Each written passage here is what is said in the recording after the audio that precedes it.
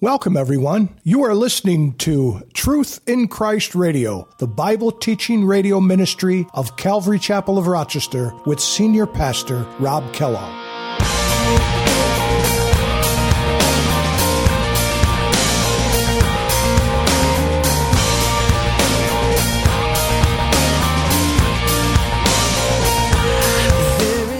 As the children of Israel were coming in and as they begin to conquer Sihon, the king of the Amorites, and you're going to see here in a few minutes, the Og, the king of Bashan, as they started conquering these kings, everyone else on the west side of the Jordan were taking notice because they're hearing stories, and they're like, oh my, what is this thundercloud that's coming?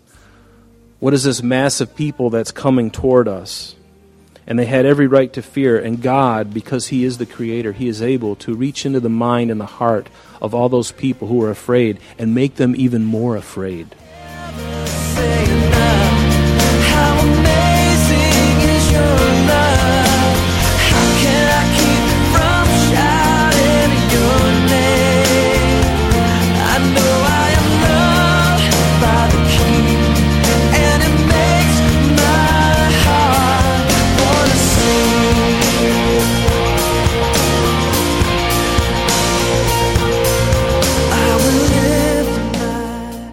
Welcome, everyone, to today's edition of Truth in Christ.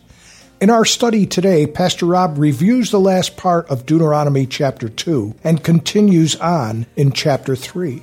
He explores the different battles that God directs the nation of Israel through and how they are victorious under God's direction. Our lesson today shows how God is preparing the new generation of Israel to enter the land God promised them from the beginning. As we explore these sections of Scripture, we should remember that as believers in Jesus Christ, we are also being prepared for our heavenly home. God never changes and will do the same for believers in Jesus Christ even today. Here's Pastor Rob with today's message. Chapter 2 of Deuteronomy, let's open to that. And the children of Israel are on their way out of Egypt, and they were down at the Mount Horeb, and now they've made their way, and they're going northward, and they're going to the Promised Land. And all the while they're going, they're passing by, especially as they get closer to the Dead Sea area, where ultimately they're going to, just north of the Dead Sea, they're going to make their westerly trek over the Jordan into Jericho, which we all know. But prior to that, on their way, they're running into people groups and groups of people, some of which are brethren of theirs. In fact, in the first chapter, in the second chapter here, in the beginning, they run across the descendants of Esau in Edom. And so as they're going by there, God says, listen, Moses, you and your people, I want you to not harass them. I've given them that land. They're sons of Isaac, right? Jacob and Esau. I've given them that land. Don't harass them. If you take any of their food or other water, you pay them. Just go on your merry way. Don't provoke them. And he did the same thing with Ammon, because remember, Ammon was one of the illegitimate sons of Lot. And also Moab, another illegitimate son of Lot. You remember in Genesis 18, 14, somewhere around that area. So God says, as you go past these people groups, don't engage them, pay them whatever you need for water and food, but go on your merry way. But there was a couple groups of people that God says, I want you to wipe them out. I want you to engage them and get rid of all of them. And we're going to run into that this evening. And so we're going to start in verse 24 of chapter 2, and it speaks about King Sihon who was defeated.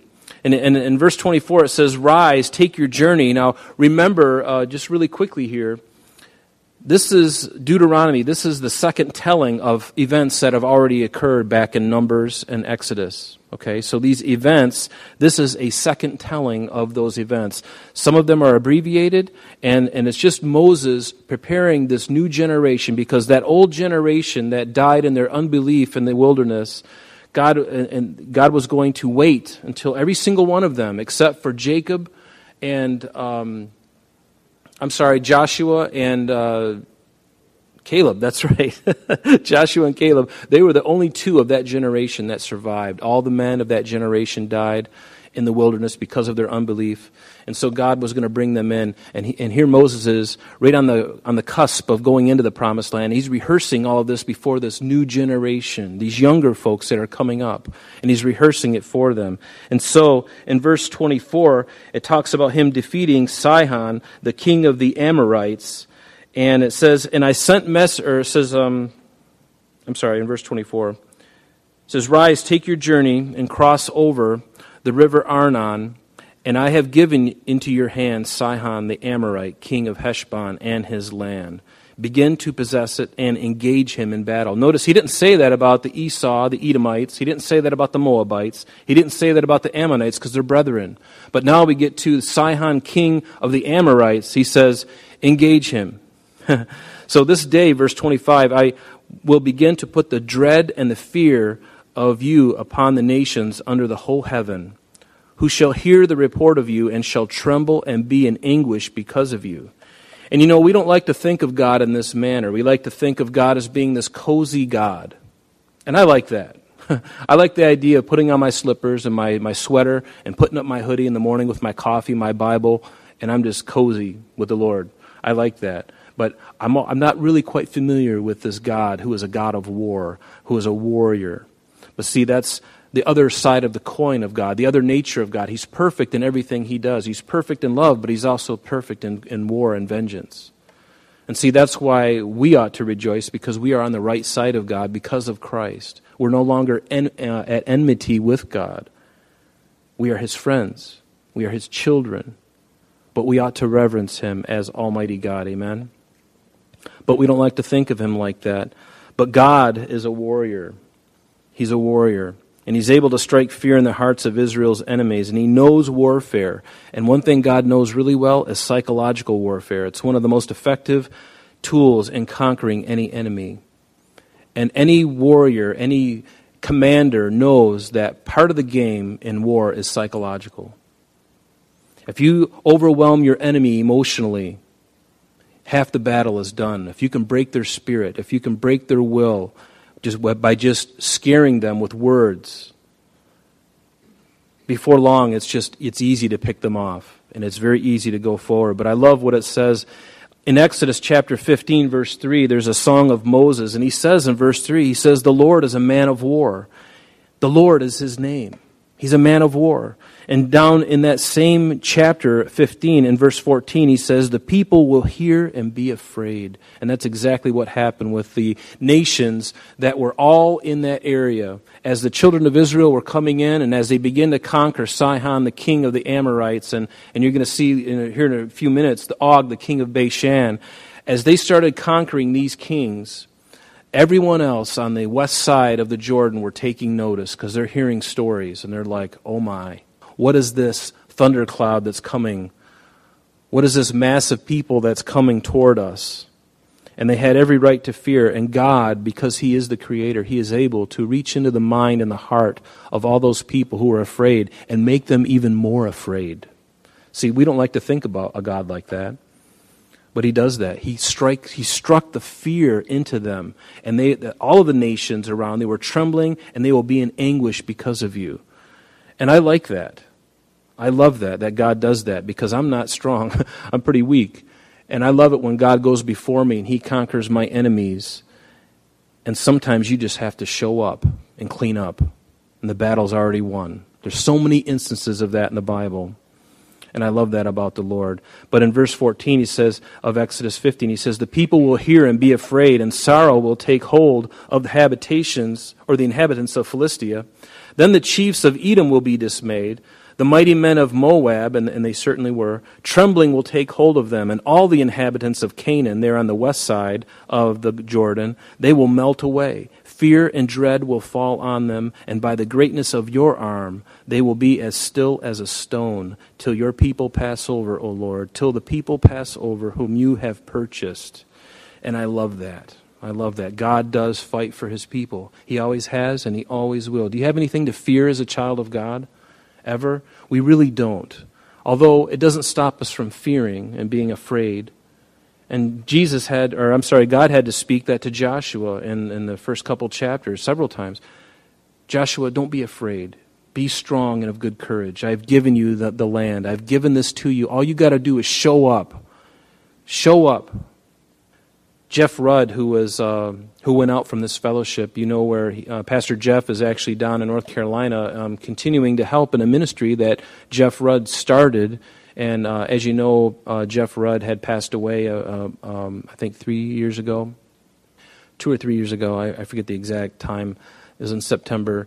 And one of his mottos that he would say to the men in prison and to his own kids, as far as ministry is concerned, he would say, show up and pay attention. That's simple. He said that's the key. Show up and pay attention. This woman this morning, when she was making her breakfast, she showed up and she was paying attention, and God could use her. And that's all we have to do most of the time, is just show up and pay attention. In Joshua chapter 2, you remember that Rahab hid those 2 Israeli spies, right?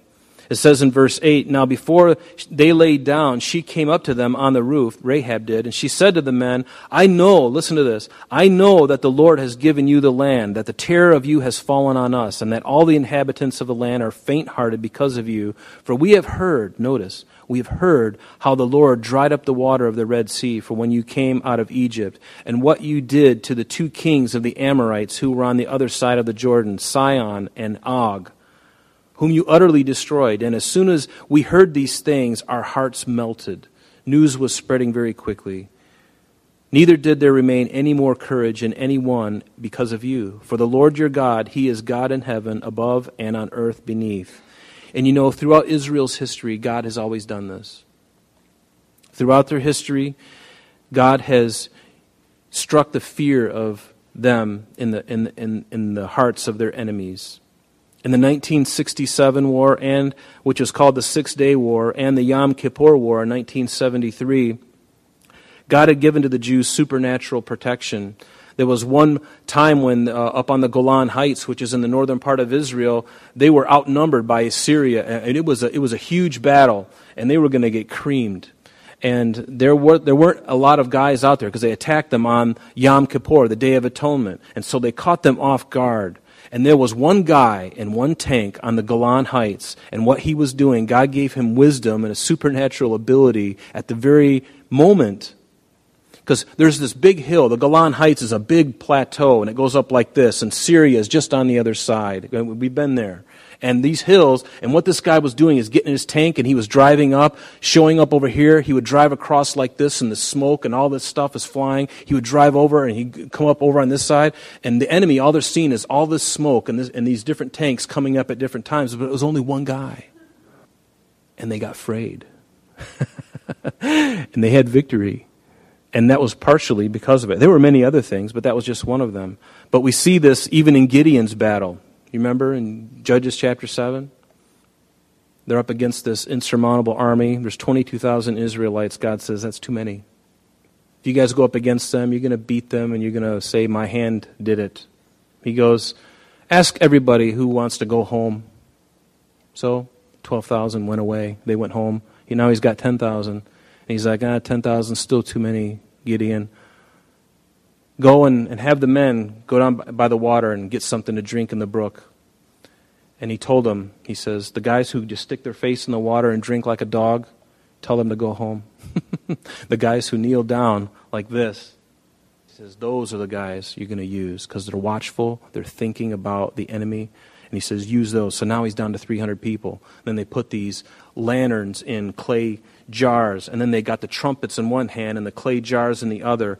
And the psychological warfare that this played on the Amalekites and the Midianites totally freaked them out, and they fled, and they went after them, and they had victory. But see, God does that. So before the Israelites even crossed over the Jordan, the Canaanites were put on notice, and they were very fearful.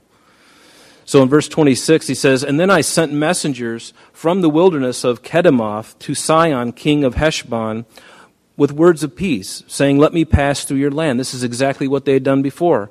I will keep strictly to the road, and I will turn neither to the right hand or to the left. You shall sell me food for money that I may eat, and give me water for money that I may drink. Only let me pass through on foot. just as the descendants of Esau who dwell in Seir, and the Moabites who dwell in Ar did for me, until I crossed the Jordan to the land which the Lord our God is giving us.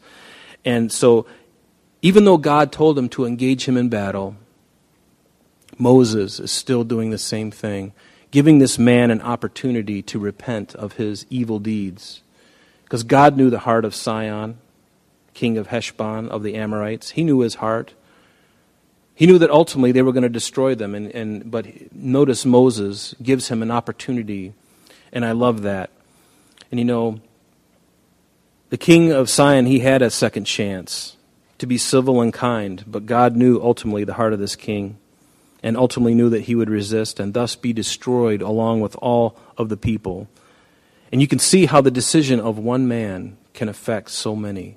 That's why decisions that we make, especially for those who are in any kind of leadership at all,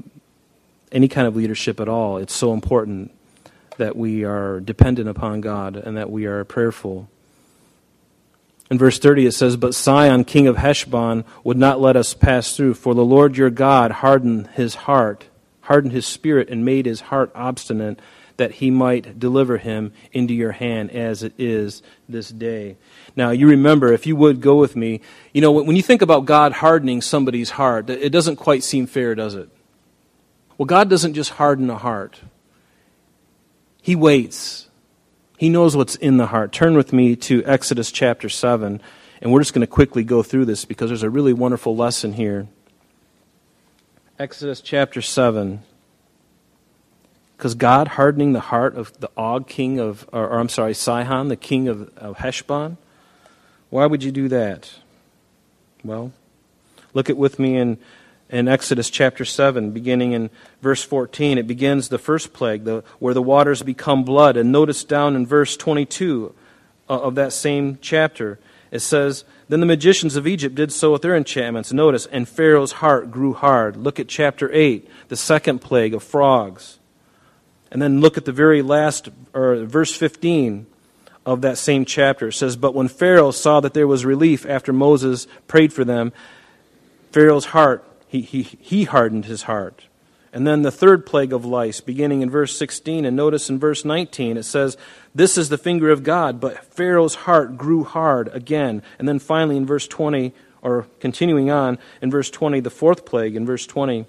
And then down in the 32nd verse of that chapter says, "But Pharaoh hardened his heart again."